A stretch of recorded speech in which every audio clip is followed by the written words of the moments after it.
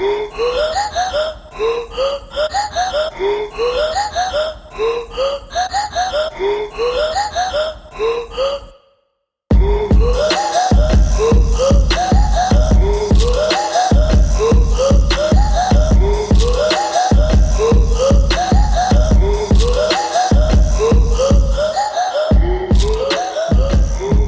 is the SBI Show. Hello, everybody. I'm Ives Galarcep, and it is another weekend, but not just any other weekend. It is the weekend when European soccer is back. The big leagues are back, most of them, all except Italy. Serie A starts in a couple weeks. But English Premier League, German Bundesliga, and Spain's La Liga are all in action. So yes, chances are you're spending your weekends on the couch watching game after game after game because it's been a while. And the good news is not only can you watch your favorite teams from Europe, there are more and more American players to watch. And how great is that? The Americans abroad contingent continues to grow. More players heading over. More players taking prominent roles. More players ready to become superstars. And that golden generation shining a little brighter every single week. So first things first, obviously Americans abroad is the topic. First player we will talk about, Joe Scally. How about Joe Scally? I'm recording this late Friday evening. And for those who missed it, Joe Scally made his Bundesliga debut. And who did he make it against? Bayern Munich. And he didn't just make his debut. He started at left back. Started left back for Borussia Mönchengladbach on Friday in the Bundesliga opener. And they tied 1-1. And Joe Scally, 18-year-old Joe Scally, was one of Mönchengladbach's best players. You could argue he was their best field player because, Jan Sommer, the goalkeeper, he was man of the match. Picking up where he left off in the Euros where he was just unbelievable. But Joe Scally at left back with Leroy Sané on that side, with Robert Lewandowski roaming around. This 18-year-old New York City FC Academy product held his own. He didn't just hold his own. He didn't just hang on and have an okay game. He actually played well. And, you got to give the kid credit. And I'll call him a kid because he's my son's age. So, yeah, I'm feeling a little old. I'm feeling a little old right now. Full disclosure. I'm feeling old. But Joe Scally did not play like an 18-year-old. He did not look like an 18-year-old. Not physically. Not in the way he carried himself. He had no fear. He took people on. He got in tackles. He wasn't afraid to get forward. There was no shyness to his game.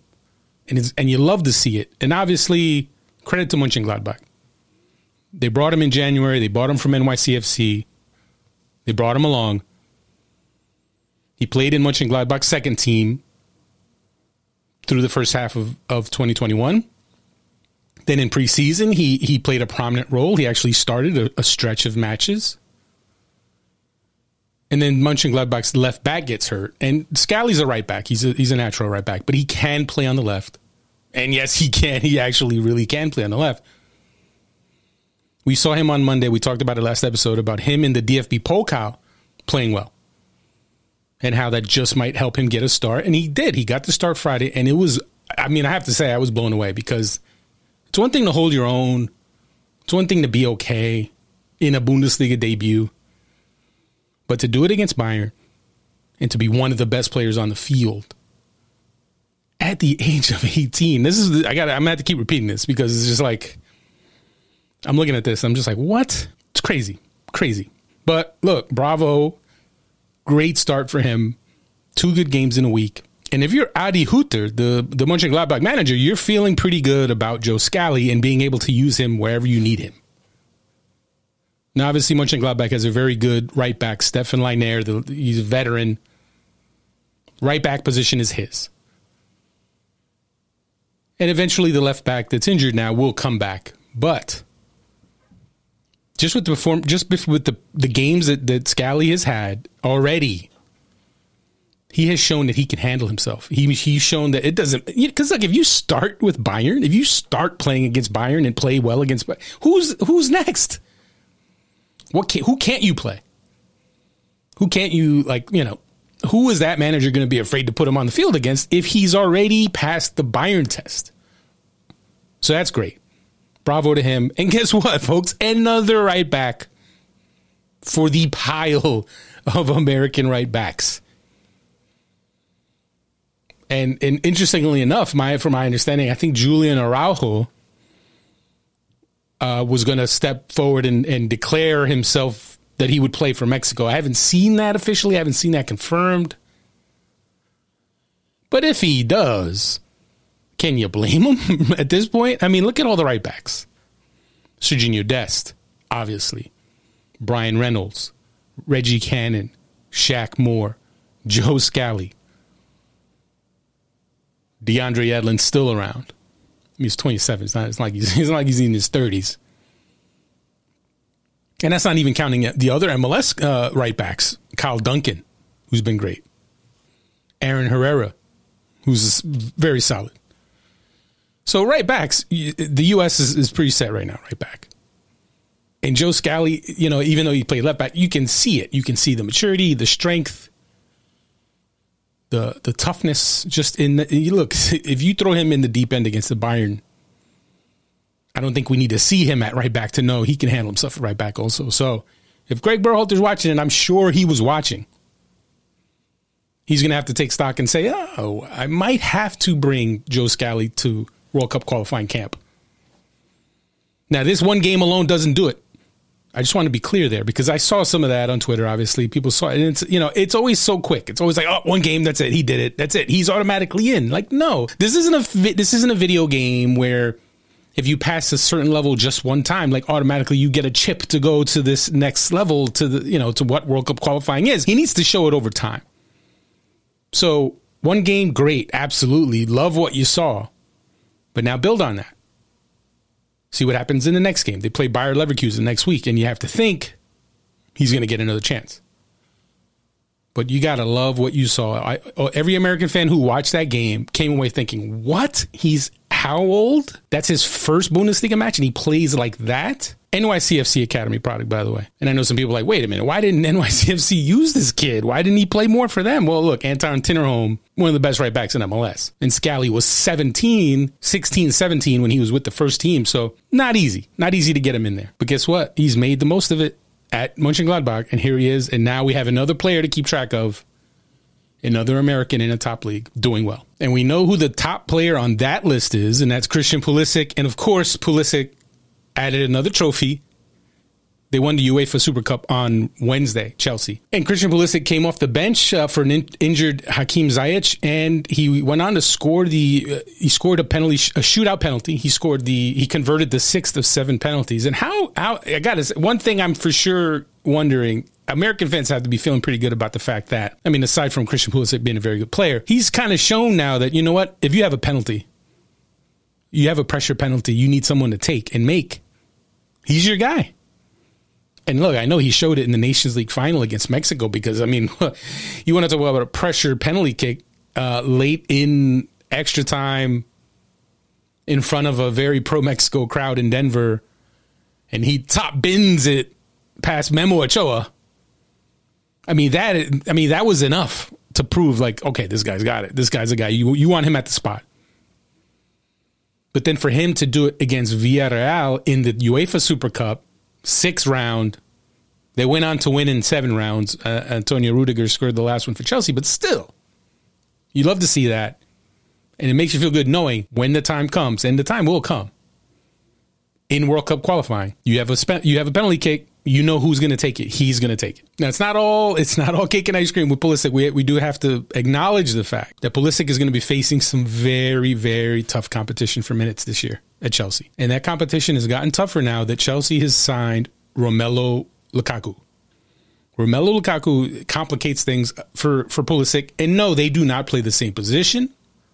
Specifically, obviously, Lukaku's a striker. But those who saw Chelsea last year know that Thomas Tuchel liked to, use different players in different positions, and he has different players who can play in a striker role. He can set up a formation with a false nine. He had a lot of variety in his deployment of players and his tactical approaches. And it worked out well because you had versatile players. You had, obviously, Timo Werner had his ups and downs. Obviously, he struggled a bit last year, but Kai Havertz, someone you could put up top.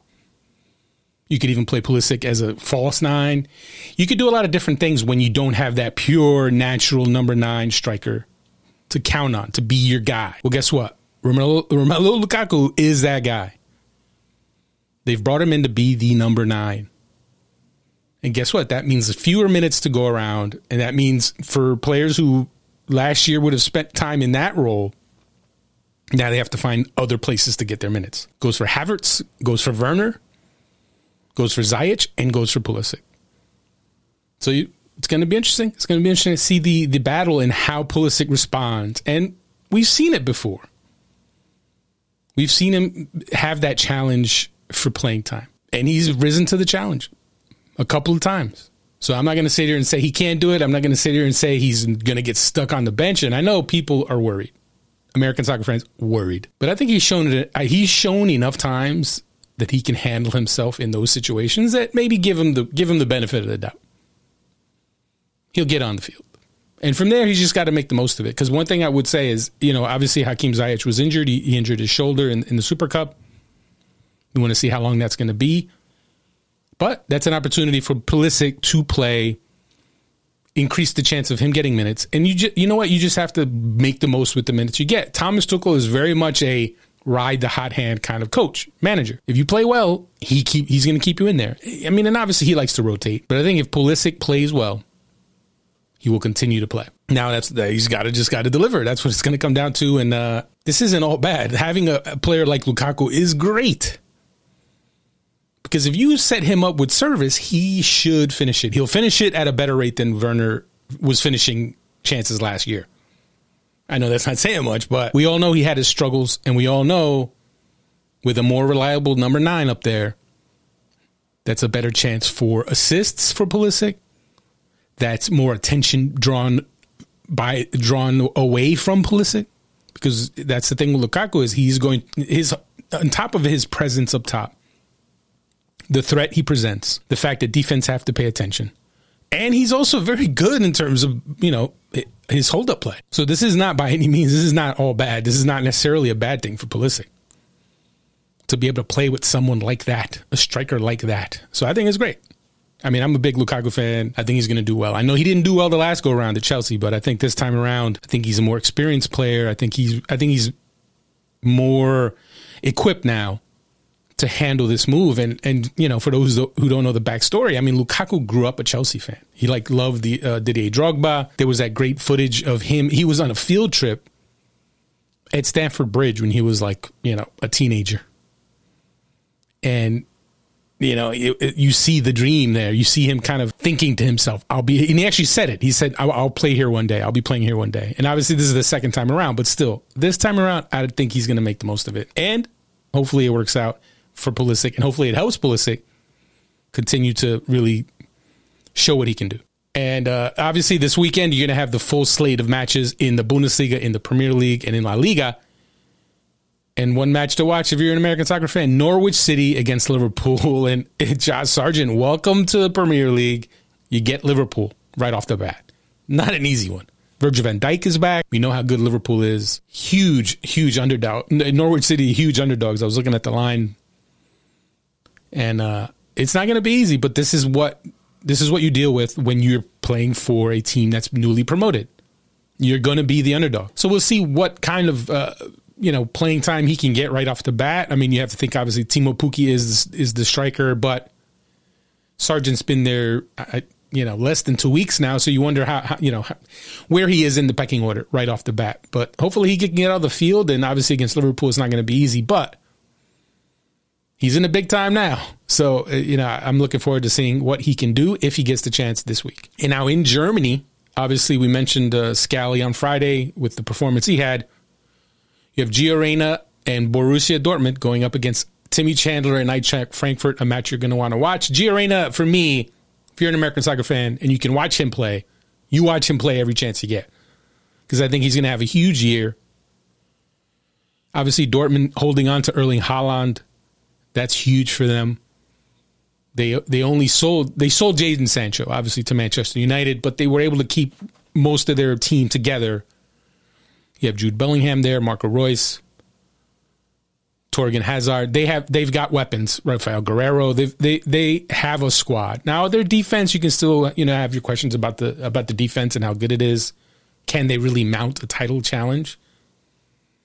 Tell you what, Gio Reyna has a huge role in this Dortmund team this year.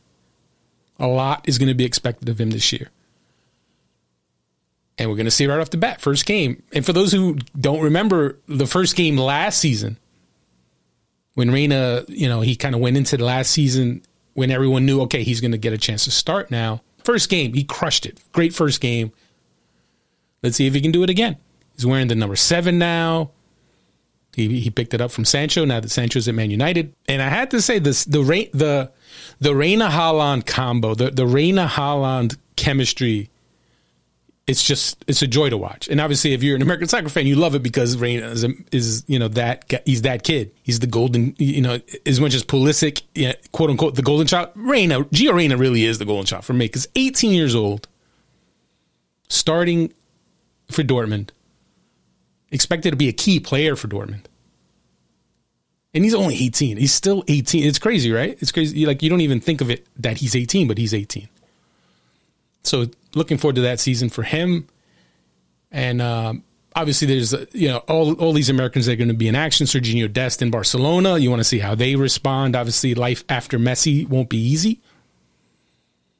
There's even been rumors about maybe Dest going on loan. AC Milan has been mentioned. I don't know how much I buy that. It's not going to be easy for Dest. He's got competition now. Emerson Royal has been brought back by Barcelona. Very good fullback. So it's one thing Ronald Koeman likes Serginho Dest as a player. So Dest is going to get his chance, and he showed well against Juventus in the Gamper Trophy, which is glorified friendly. But still, Dest played well. So we'll see how he does this season. And that's just some of the players obviously playing this weekend. And obviously one of the big things that still, there's a lot of unresolved storylines still with Americans in Europe who are waiting to make moves, who are expected to make moves. And I wrote a piece for SBI. Make sure you check it out if you're listening to this and you haven't read it yet. Basically running down kind of those players who are in limbo and expected to make moves. And it's not every single player who can make a move, but there's a good number. I would say at least a half dozen. Topping that list, Chris Richards. He was on the bench for Bayern in the match against Mönchengladbach. He's been linked to Leicester City. Leicester City's in a bad way when it comes to center backs. Obviously, Fofana's long-term injury. Now they had another center back injured, so they need center backs. So he's been linked there. We all know Hoffenheim wants him back. Bayern reportedly is willing to sell him to Hoffenheim for the right price.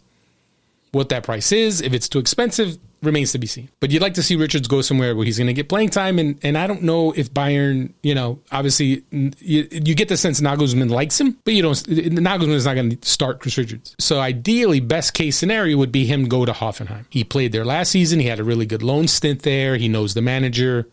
It's really the perfect place for him. But obviously they have to agree on a fee. They have to agree on a price. And that's where things have been a little complicated. But Richards is one player. You have Matt Miazga. You have Owen Otasoe, who's been linked to Club Brugge. Wolves ready to let him go. Eric Palmer-Brown, obviously the Venezia links that have been around for weeks. Nothing new on that front, but he's got to make a move. Man City's ready to part ways with him. Matt Miazga, his days at Chelsea are pretty much a wrap. He's going to go, and you wonder where he ends up. There was a new link of him to Rayo Vallecano, which, I saw the report and it looked a little flimsy. They were just kind of thrown in there as a name of a team, and you kind of wonder, where does this come from? what's the source for this? So I have my doubts about it. But look, Rayo Vallecano is a nice little club in Madrid. I actually was able to visit their facilities when I was in Madrid, and it wouldn't be, look, Miazga in Spain wouldn't be bad. And guess what? If he goes to Spain, guess who he might get to see? his boy Diego Lainez, who plays for Real Betis. So we could get a little Miazga Lainez reunion, but he's another player. You have obviously Matthew Hoppe, who was not in uniform for Schalke for their match this weekend. They played on Friday. Reportedly, it was food poisoning or some gastroenteritis. And trust me, as someone who's had those issues before, I can see how that would knock you out. At the same time, I'm sure some people are like, yeah, sure, he's sick. He's got transfer window-itis.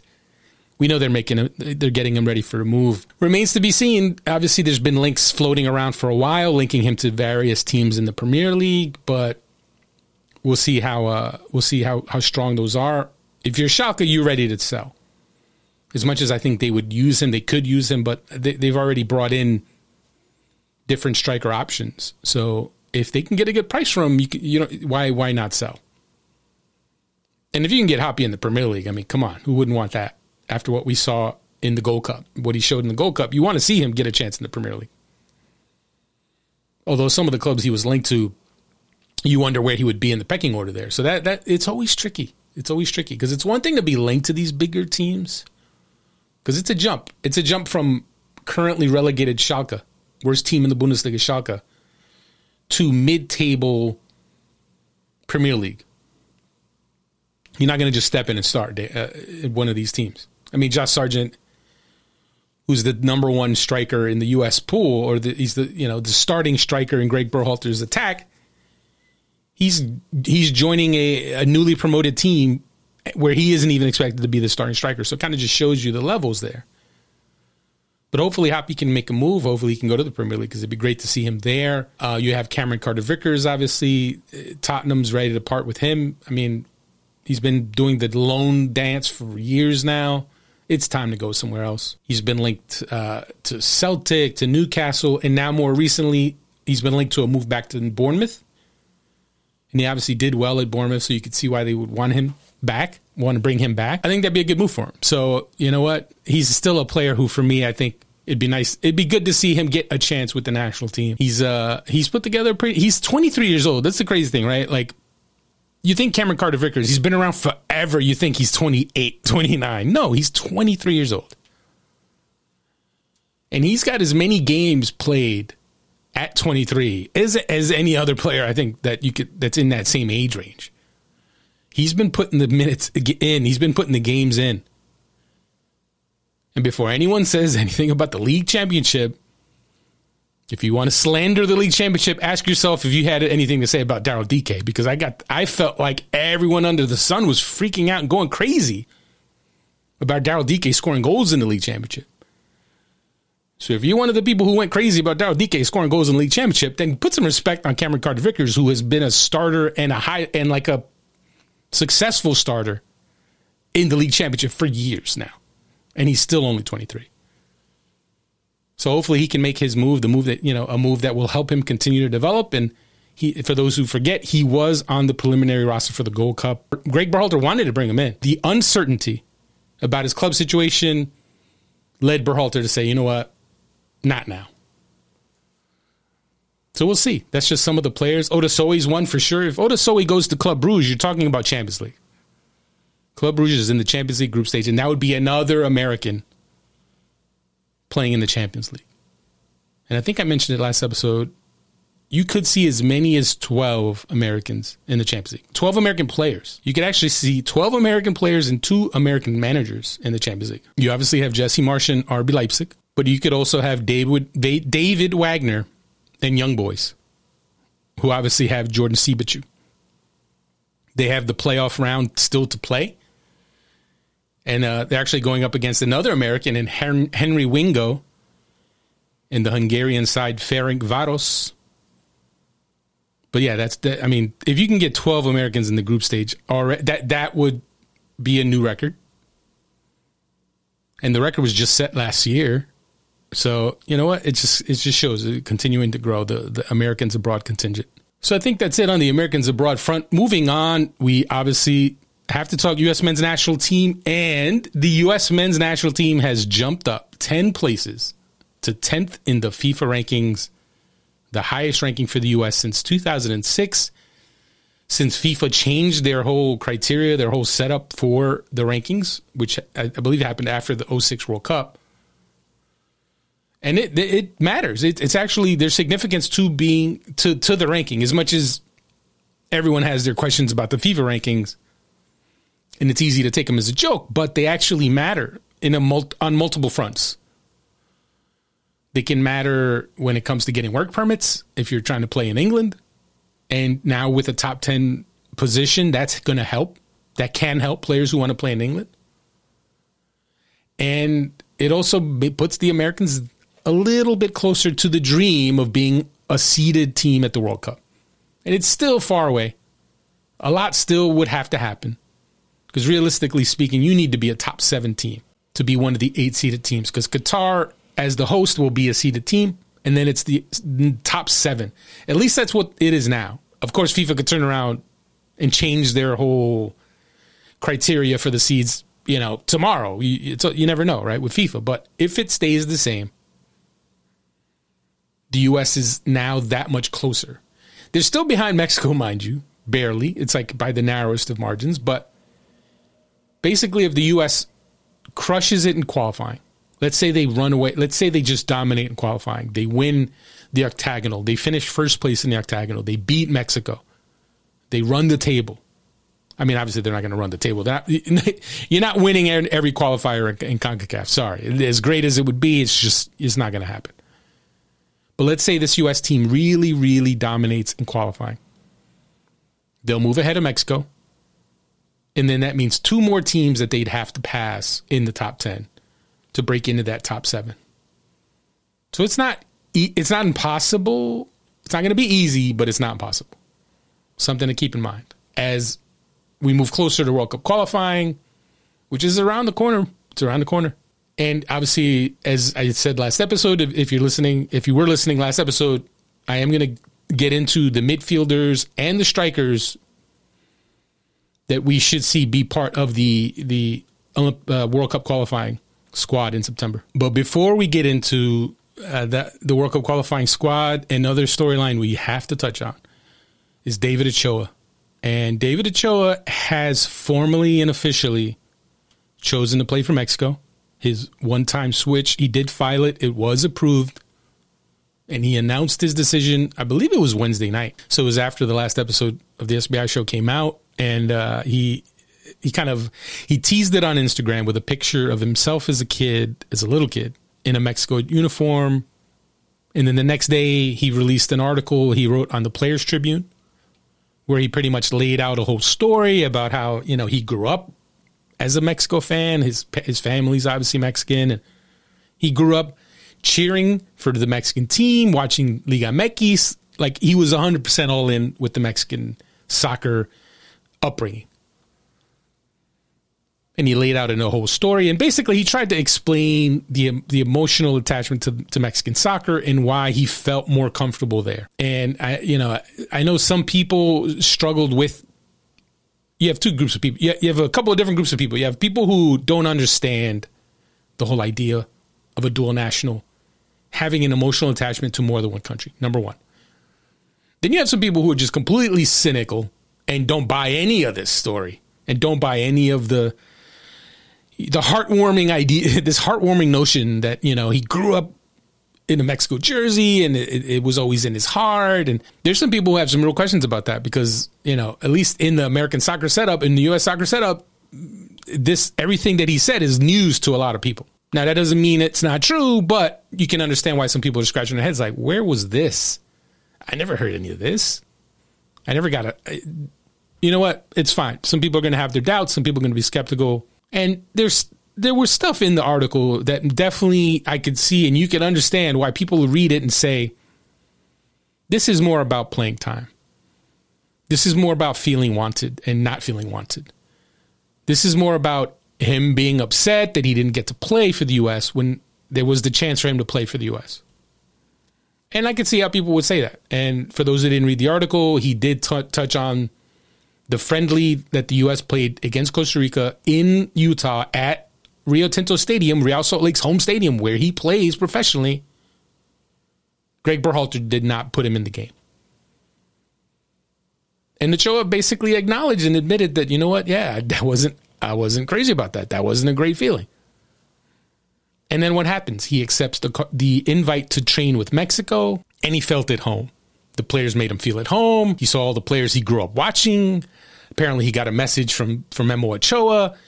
Hector Herrera talked to him and like really wanted to know him and like followed him back on Instagram. So there was this whole story. He painted this whole picture about how it felt like home. Like he felt that, like it felt right for him to be with the Mexican team in a way that you get the sense it never felt like with the U.S. And it definitely, as you read the thing, and to be clear, Ochoa didn't cast any blame. He didn't criticize U.S. soccer. He didn't say, they made him feel like crap. There was no negativity in it. But there's still going to be questions about what could have been done or what can be done in the case of Mexican American players. And how do you ensure that this doesn't happen repeatedly? And the reality is you're going to lose players. There are always going to be Mexican American players who feel more of an attachment to the Mexican team, to Mexican soccer, to feel more comfortable and at home in a locker room and in a camp with Mexican players. That's the sense you get from Ochoa, that he felt more comfortable in that setting. And there are going to be players like that. And there are also going to be players who, they might go try that. They might go to the Mexican camp and it might not feel right at all. I remember interviewing Ulises Yanez, and he's another player who in the youth setups, he attended U.S. camps, he attended Mexican camps. And he told me he didn't feel comfortable. He didn't feel comfortable in the Mexican camp. Now, could that change down the road? Could Uli Yanez, when he gets his career rolling again, could he change his mind? Possible. It's possible. Ochoa changed his mind because I remember talking to Ochoa, I want to say 2 years ago. And you never would have gotten any, and I've said this now for a few episodes, you never would have got any sense that he intended to play for Mexico or that he wanted to play for Mexico. If anything, I remember him talking about how, what it means to play them and beat them. And I'll make it my mission to find that interview so I can play it on the next episode. It's on my to-do list this weekend. I will have it for the next episode. So keep an eye out for that. And I know, look, at the end of the day, some people don't care anymore. I saw that a lot. A lot of U.S. soccer fans were pretty much like, well, I don't have to care about this kid anymore. Moving on. Matt Turner, how you doing? Ethan Horvath, how you doing? Zach Steffen, how you doing? And that's fine. If you're a U.S. soccer fan, you don't have to care about David Ochoa anymore because he's a Mexican national team player. Unless you're an RSL fan. Obviously, if you're an RSL fan, Ochoa's still your goalkeeper. You got to love him. But there's definitely a lot of cynicism from people who think this is all BS and that it's more about him being upset, him being made promises by the Mexican Federation, because the Mexican Federation has made it a point to really go after Mexican American players. Obviously, you want all the talent you can get, but you also understand every time a player like David Ochoa, like Efrain Alvarez, like Jonathan Gonzalez, every time one of these players chooses to play for Mexico, it's a victory for Mexico. And they'll use it to recruit the next players. And now Julian Araujo, you get the sense, is going to be that next player. But the real question at this point is what can, if anything, U.S. soccer do better or differently? And I know that's what people are wondering right now when it comes to this whole situation, especially if you see more and more Mexican-American players choose Mexico. If Ricardo Pepi chooses Mexico, Jonathan Gomez, although, he's obviously still young, but he's very, very talented prospect if he eventually chooses Mexico.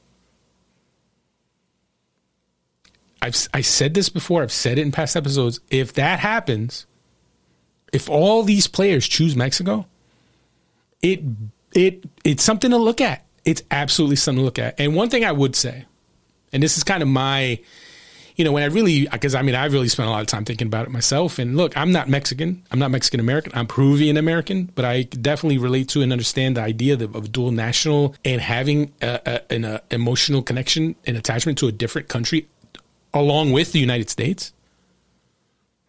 But here's what it comes down to. The environment in the current U.S. soccer setup, in the current U.S. men's national team setup, all you hear about is how great it is and how inclusive it is, how welcoming it is. And all you have to do is look at how diverse the team is now.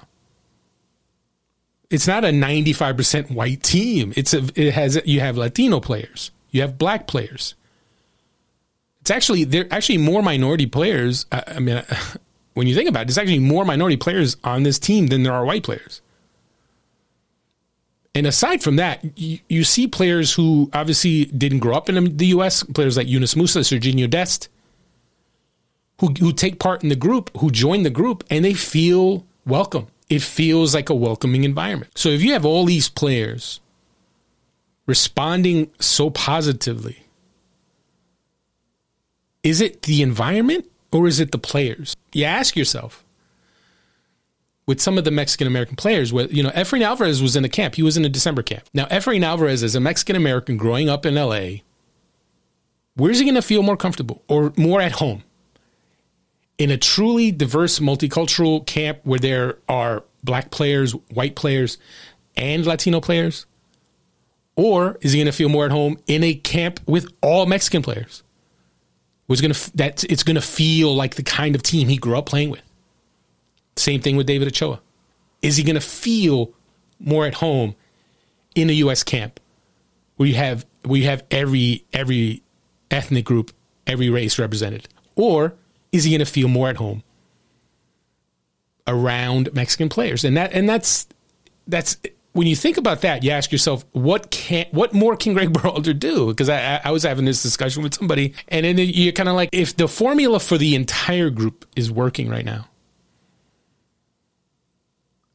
the $1 million question is, how do you not ruin that recipe, but change it if you can to help incorporate some of these, or have it be more welcoming for Mexican American players? And maybe that's just an impossible thing to figure out. I don't like to think that, because for me, there has to be a way.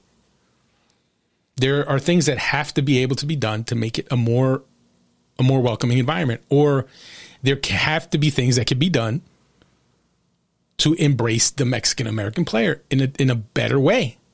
I have to think that. I have to think there's a way. And does that mean U.S. soccer is doing something wrong? It's hard to point to it. I mean, you can definitely say, okay, can there be more inclusivity? Can there be more Mexican American representation in the coaching ranks up and down the pipeline? You can say that. You can look at it and say, yeah, there could be some of that. Could U.S. soccer bring in former men's national team players like a Jose Torres or Omar Gonzalez, who, he's not, I don't know if Omar Gonzalez retired from the national team, but can they reach out to these type of players? I know Herculez Gomez has been very vocal about, pointing to the fact that he's never been asked, but he's also been one of the most outspoken critics of U.S. soccer. So I have a feeling U.S. soccer is not in a hurry to call him specifically, but someone like him, they absolutely should be calling. They should be calling, whether it's Jose Torres or Edgar Castillo or those Joe Corona, players who've been in this situation, to try to help understand things and try to maybe help have these players work with these type of prospects. Something needs to be done, I think, and there's no easy answer. But I know some people are going to be quick to say, oh, it's, there's problems. There's a negativity. And when it comes down to it, David Ochoa had every opportunity to come out and crap on U.S. soccer and say, look, this is what they did. They made me feel like crap. The environment is terrible. He could have said any of those things, but he's only been positive. And you could say, oh, he's being diplomatic, but why? He's 20. He's committed himself to Mexico. He has embraced the villain role in MLS. So why would he not embrace the villain role with the national team? If he had gripes, why wouldn't he lay them out right now? Same with Julian Araujo. If Julian Araujo is going to play for Mexico, he will have his opportunity. And I know Araujo has had interviews before where he's talked about things, but in terms of if there's stuff going on that's negative, that needs to be changed, then these players need to speak up and say that, because that's how things are going to change. That's how the necessary changes will be made, by having people speak up. Because as of right now, it feels like a situation that like is really hard to manage as a group. Maybe on an individual basis, can you do things? Yes. Can Gregg Berhalter, when it comes to, as an example, Ricardo Pepi. If I'm Gregg Berhalter and I'm seeing this going on, and look, is David Ochoa going to start for the U.S. national team anytime soon if he didn't switch? No. So should that be a major priority for Gregg Berhalter? No, but I have to think he's looking at this and saying, okay, what can I do? Now you have Ricardo Pepi. Talk to Ricardo Pepi. And I know he has. But maybe be a little more proactive. Maybe Gregg Berhalter could be a little more proactive with some of these prospects. And I know Gregg Berhalter works the phones. He is putting in the work, managing the group, managing the player pool. He is. He's out there trying to secure the dual nationals. He's obviously been very active and he's been very successful. And I'm pretty positive that he is also sitting there trying to think, what can I do? What can we do? So it's we'll see. I mean, with David Ochoa, it's an unfortunate one, but the good news for American soccer fans is that there is talent in the pipeline. The pipeline is a-flowing. And as much as you don't want to lose these players, here's what it comes down to. The Mexican Federation is taking advantage of an opportunity right now, because their pipeline's not flowing quite as well. They aren't developing quite as much talent as U.S. soccer, because if they were, they wouldn't need to keep tapping into the pipeline, the U.S. pipeline, and they wouldn't have to keep going after players who've spent their entire youth careers playing for the United States. So if anything, if you're an American soccer fan, maybe you should feel a little flattered that Mexico is now so eagerly tapping into that American player pipeline. It is what it is. And you can't blame them. I mean, you're losing trophies every other month. So you can kind of understand why that's happening. But I'm trolling a little bit, aren't I? Moving on. I know I've ranted on this David Ochoa situation for a while. We have to talk about the actual U.S. men's national team now and the players that will take part in World Cup qualifying. And I talked about goalkeepers and defenders last episode. This episode, we're talking midfielders and forwards. And the players that I have going, I did a projection recently for SBI. Make sure you check it out if you haven't already. The midfielders that I have Berhalter calling in: Weston McKennie, Tyler Adams, Sebastian Lletget, Julian Green, Christian Roldan, Eric Williamson, Kellen Acosta, and Brendan Aronson. Now, I know right off the bat, the anti-MLS contingent or the pro-Americans in Europe contingent will cringe when they hear Lletget, when they hear Roldan. But I'll tell you what, folks, Lletget, he's in. He is a regular contributor. And just because he's not playing in Europe right now does not mean he can't be a positive influence, and he can't make a difference, and he can't be an impact player. Christian Roldan, he's on a little bit more of a shaky ground, obviously, because you know what? He hasn't done the most with his opportunities. And that's going to continue to be an issue, especially as more of these other midfielders develop and come along. And in terms of players who missed the cut, Yunus Musa, who's injured and probably won't be ready. More than likely, he's not going to be there. Gianluca Busio, he just arrived at Venezia. In case you missed it, make sure if you don't follow Venezia already on Twitter, they did their trademark new player in the gondola video where you have they had Busio, just like they had Tanner Tessman. They had Busio in the gondola, kind of going through Venice, and beautiful stuff. But he's not going to be ready. It's hard to imagine Busio getting playing time right away. If he does, that's a different story. Then if he starts a couple of games right off the bat, that means he's in a good place. Berhalter has to bring him in. Other players missing the cut: Luca de la Torre, playing at Heracles in the Netherlands. You have Jackson Ewell, who I'll mention him, but he's definitely fallen out of the picture. Caden Clark and Owen Otasoe, as I mentioned. And again, Owen Otasoe, a player who, if he goes to Club Brugge and becomes a starter at Club Brugge, He boosts his chances. I think September's a little early for him, but if he develops into a starter for Bruges, then come October, he's someone to talk about. Absolutely. But just looking at the list that I mentioned, obviously Julian Green, it's a very important season for him in the Bundesliga. I think Greuther Fürth is going to have problems in the Bundesliga. I think they're going to struggle. They're not a deep team. They really didn't go hit the transfer market, and they actually lost players. So it's going to be a tough season for them, but Green is going to have his chance to show that he can play at that level. And if he has a couple of good games, I cannot imagine how Berhalter doesn't call him in. I think he absolutely will call him in personally. Eric Williamson is on. I put him on the list. He's someone now, I'm sure he wants to go to Europe. I think right now you wonder what the market is for him right now. But I was a fan. I liked what I saw in the Gold Cup. I think he's a very good player. And, just with what he showed in the Gold Cup, I have to think that he's someone who Berhalter will bring in at the moment. And then I mentioned Brendan Aronson. Now, Brendan Aronson has played more as a wide player, as a forward for Berhalter. But we know he has played more in his career in a midfield role. And I can see this being a camp where he has a look at Aronson in a midfield role. See what he can do. Because, look, he's looked really good playing out wide, as we saw against Costa Rica in the friendly in June. But I personally, I remember seeing the Aronson, the playmaker for the Union, and he was very, very good in that role. So he can play that dual 8/dual 10 role in the U.S. setup. And I think it'd be a good chance to see that. And, of course, another player who I think people want to see in one of those, in that dual 10/dual 8 role is Gio Reyna. And, obviously, I didn't list him there in this, but it's something that I am going to write about this week. And it's something I think we absolutely could see. And for those who saw Reyna in the DFB Pokal, you saw him play quite a bit in the middle. And he can play in the middle. He can play centrally. He's done it. And he's comfortable there.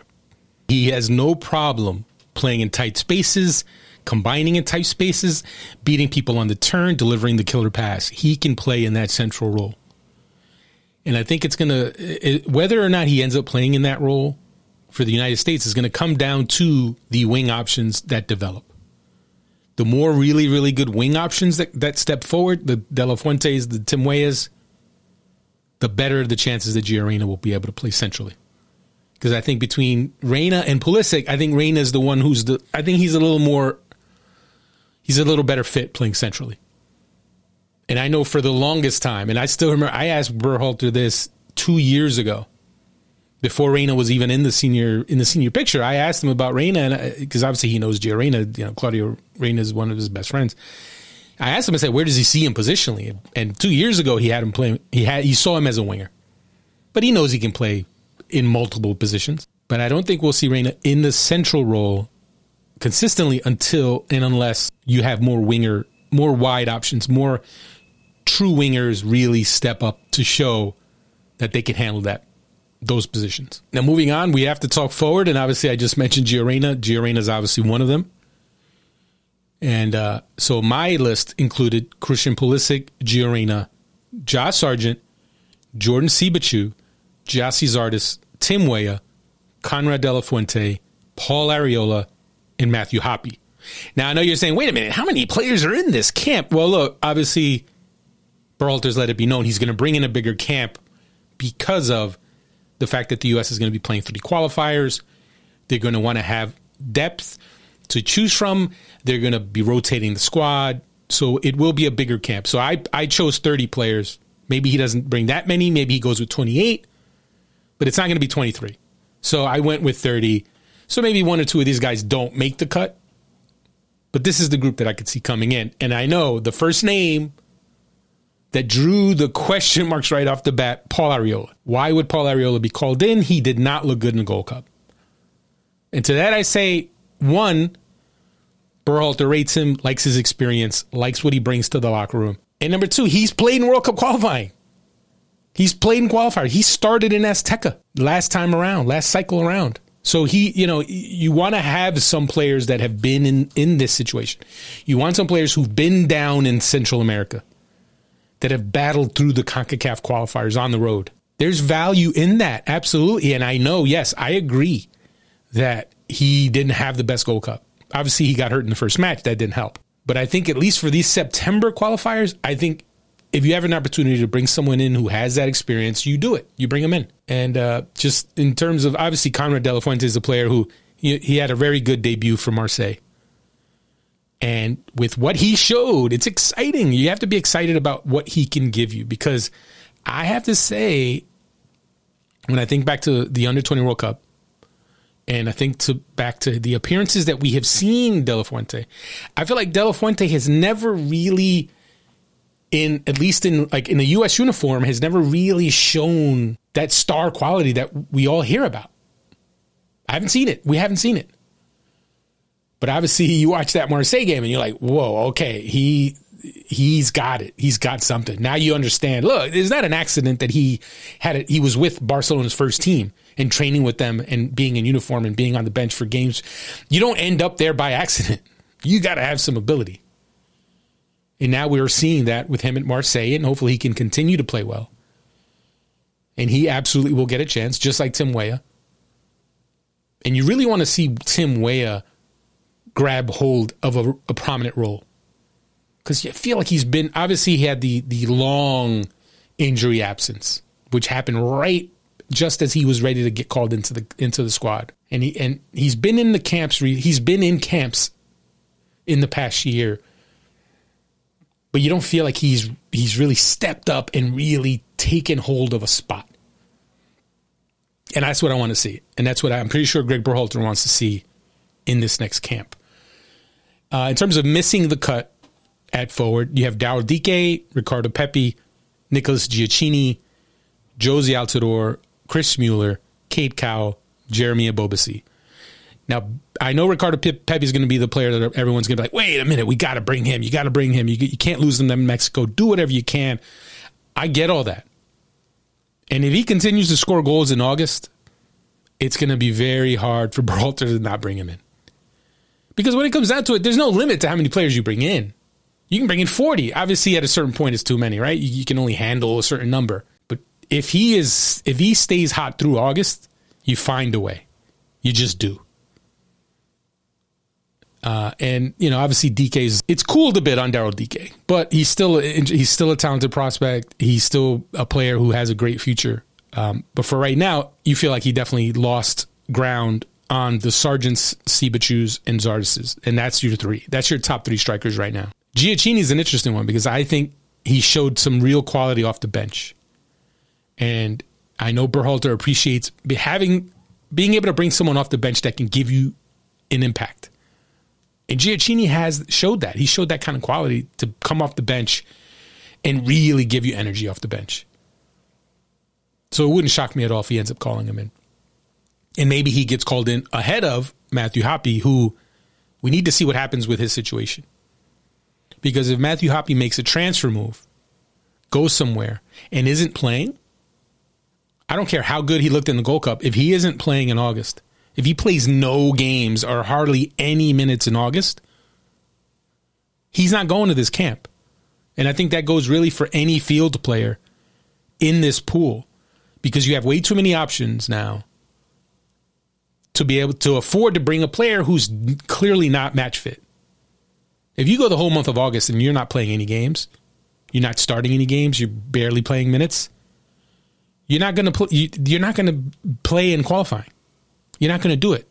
Giacchini, he's going to play for Caen, the French second division team. Like he should play there. So he could be somebody if there's a change. If Matthew Hoppe isn't playing, if Paul Arriola isn't available, I see Giacchini being someone who could absolutely be called in. But that's it. That's my projections. Obviously, feel free if you're listening to share your thoughts on that. And obviously, I have my projection on the SBI site. I wrote it at the beginning of the week. If you haven't read it yet, check it out and definitely add your comments in there. Let me know what you think. Do not put a whole projected squad in the comment section. We don't need that. And apologies to anyone who did that and I had to delete it. We don't need 50 different projected 30-man rosters in the comment section. Let me know who you want in there, who you don't want in there, and that's good. And now we've gone super long. I'm looking at the clock here, and we're already at an hour. And I haven't even touched on MLS. This is a long one. And I'm going to have to wrap this up a little bit. But I definitely want to talk about MLS and the Leagues Cup. And I know I criticized the last episode. And I know I said I didn't think we needed this tournament. And nothing has changed on that front. My opinion has not changed in the least. The first thing I'll say is credit to Seattle. Credit to the Sounders for taking it seriously, for putting out a strong team, and for beating Tigres 3-0. Great game. You love to see it. The other three teams lost. Sporting Kansas City, Orlando City, New York City FC. All three lost. Obviously, Sporting Kansas City got annihilated, 6-1. NYCFC actually outplayed Pumas and probably deserved more. They deserved to win. But they didn't win. They lost in the penalty shootout. And how about Sebastian Saucedo, of all players? Unam Pumas is one American. Sebastian Saucedo scores the winning penalty. And I also thought it was interesting that the same day David Ochoa announces he's playing for Mexico, Sebastian Saucedo scores the winning penalty to beat an MLS team. So basically, RSL Academy alumni were breaking American hearts all over the place on Wednesday. What can you do? Orlando City, obviously, tough loss for them as well. I'm not a fan of this competition. I don't get it. I don't see the point. But at least Seattle's still in it. If it would have been a clean sweep of the Mexican teams, that would have been really bad. That would have been really ugly. But hopefully Seattle can carry the torch. They can continue to roll with it. But for me, as I said last episode, the tournament that matters is the Concacaf Champions League. And the Philadelphia Union, the last MLS team, lost in Azteca 2-0. And it's a tough one, right? Club America is a very good team. By CONCACAF standards, they are one of the gold standards in CONCACAF. And to lose with some bad luck, the Union had some bad luck go against them. The first goal was deflected. Club America's first goal was off a deflection because Andre Blake was locked in. He made some great saves. He looked like he was going to have one of those games. But deflected goal makes it 1-0. And then I don't want to say questionable, but a very borderline penalty call goes against the Union. And that's 2-0. So right there, you're talking two things that could have easily not gone the other way or not gone against them, but they go against them. And now the Union go back home down 2-0. Is it impossible to still win? I wouldn't say that. We saw LAFC in a similar situation turn it around and beat Club Leon in Champions League. But Club America is a whole nother animal. And Club America is going for the kill at Subaru Park. And they really only need one goal. If Club America scores one goal in the second leg, the Union need 4 goals to win. And I don't see the Union scoring 4 goals against Club America. So it's not going to be easy. It's a long shot. But the Union, you know what? That's how legends are born. And I still remember that LAFC win over Club Leon was impressive. And I'm sure the LAFC fans still remember how dramatic and impressive that was. So maybe the Union can pull it off, but it's not going to be easy. Club America is a very, very good team. Moving on, MLS, obviously this weekend, you have some really good games, and I'm going to run down for you. And by the way, so I did include the lines and include my picks the last week heading into the MLS. And if you win money or you lose money with the picks, if you win money, let me know. If you lose money, I don't want to know about it. So I think I did okay. I didn't track it, but I know the games that I did that I actually, because I don't bet on every game because that's crazy. You're asking for trouble if you try to bet on every MLS game because you're going to lose. I don't care who you are. You can't bet on every game. But I will pick every game and then take it or leave it. So let's run it down real quick here. We have Minnesota at home against the Galaxy. Going with Minnesota, they're at minus 145. Galaxy are a good team, but Minnesota's really tough at home. Galaxy plus 310 is an interesting price. It is. But I'm going to go Minnesota. Montreal at home to the Red Bulls. Montreal plus 135. So they are the favorite, but they are giving you a decent number. We know the Red Bulls are not good on the road. I'm going to go Montreal here. As much as I'm not sold on Montreal, I'm even less sold on the Red Bulls on the road. So I'm going to go Montreal plus 135, decent price. You have NYCFC at home against Miami. Huge favorites, NYCFC minus 290. I mean, that's such a big price that it's not even worth. As much as I think NYCFC is going to annihilate Miami. Minus 290 is like basically it's almost 3-1. So you got to bet $30 to win 10, just to give you an idea, or $3 to win 1. For those of you who don't know anything about gambling and catch yourself lucky. TFC at home to the Revolution. This is going to be a good game. TFC plus 165, and their prices are always attractive because you know how good they are when they have all hands on deck. When they have their full squad, you know how good TFC can be, and they're at home. So I like the TFC price as much as the Revolution are the best team in the league, you can argue right now. Definitely one of the top 2 best teams in the league. But TFC at home, plus 165. Ooh, that's a tough one. Do I bet against the Revolution at plus 135? I'm going to go TFC. Take TFC plus 165. FC Dallas, Sporting Kansas City. This one is an absolute toss-up. Both teams getting the same price. Now, we know Dallas is tough at home. But if you're asking me Dallas versus KC, KC's the better team. They're the more experienced team. This is one where you want to see the lineups. You need to wait. If you're going to bet on this game, you better wait until the lineups are out. And if both teams are full strength, I'm going to go KC. So take KC on the road plus 135. Houston Dynamo at home against the Rapids. Houston plus 150. Rapids much better at home. I'm going to go to Dynamo. I think the Dynamo are due for a win. I know they've been struggling, but I think they're due for a result. And I think they get it against the Rapids. And then you have RSL at home, minus 110 against Austin. Austin plus 270. I'll go RSL. RSL is very tough at home. You got to play at altitude. I'm going to go RSL minus 110. That's the Saturday game. Sunday, what should be a very fun game, Atlanta LAFC. Atlanta coming off their first win in 12, and they get Joseph Martinez back. LAFC, with their defensive issues, injury issues, obviously Eddie Segura out for the year. LAFC they are favored. They're plus 135. They have a better number than Atlanta. I wouldn't pick a team in this, but I would definitely pick the over. There's going to be goals in this one. At least 5. I'm gonna say if it's 2, obviously the over under is 2.5. I'm gonna take the over all day on this one. You have Fire Crew, Chicago at home. Chicago has been very tough at home, and the Crew have been a hot mess. So this is easy, right? Take the Fire all day, right? See, in MLS, anytime a bet or anytime a pick seems like obvious like that, the other thing happens. The opposite happens. We know the Crew are better than they've been playing.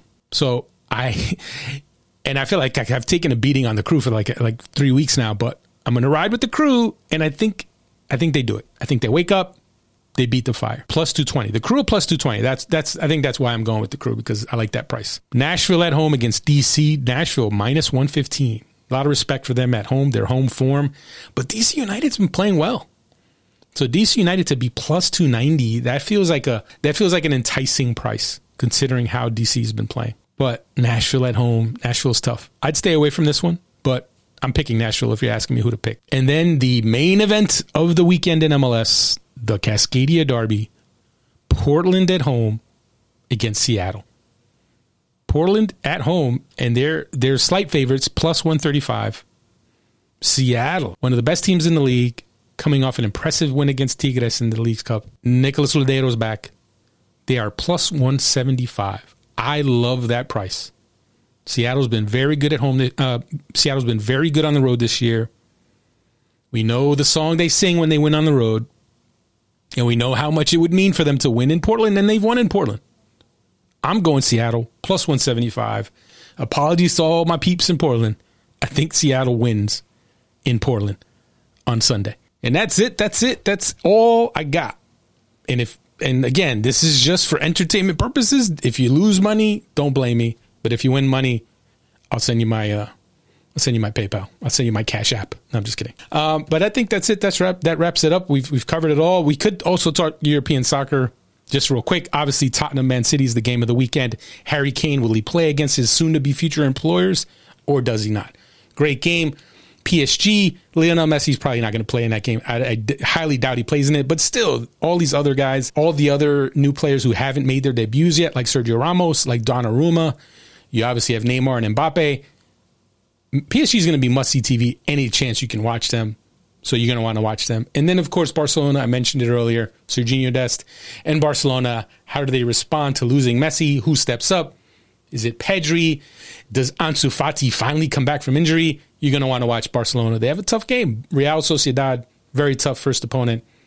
I think that's going to be a game you're going to want to watch. And that is finally it. Super long episode. Apologies for how long this is. But we obviously had a lot to touch on. And hopefully you're listening to this Saturday morning before the games, so you can actually take some of this betting advice that I'm giving you. I won't give any European soccer betting advice this episode, but you can look out for that in coming episodes. And I may even have to start doing a betting separate podcast, which is something I'm thinking about. So keep that in mind and let me know if you'd be interested in that. That's it, though. That wraps it up. Thank you for listening to all of it, because I know I rambled on, but I definitely had a lot to touch on, a lot of topics to get to. Obviously, the David Ochoa situation is a tricky one. It's an interesting topic, and it's a dangerous topic for some people, because I got to say, and I will say this to my white listeners who have felt compelled to chime into this David Ochoa situation. If you're not a dual national, if you're not Latino, if you can't understand David Ochoa's situation, just say you don't understand. You're not gonna understand.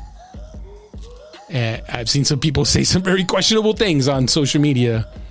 Just try to understand. And the one thing with the Ochoa article, as much as some people question the authenticity, whatever, there is real emotion in that piece. And I think people need to take the time to try to read it, try to listen to it, and try to understand where he's coming from. But that's it. I think that's all. Thank you for listening.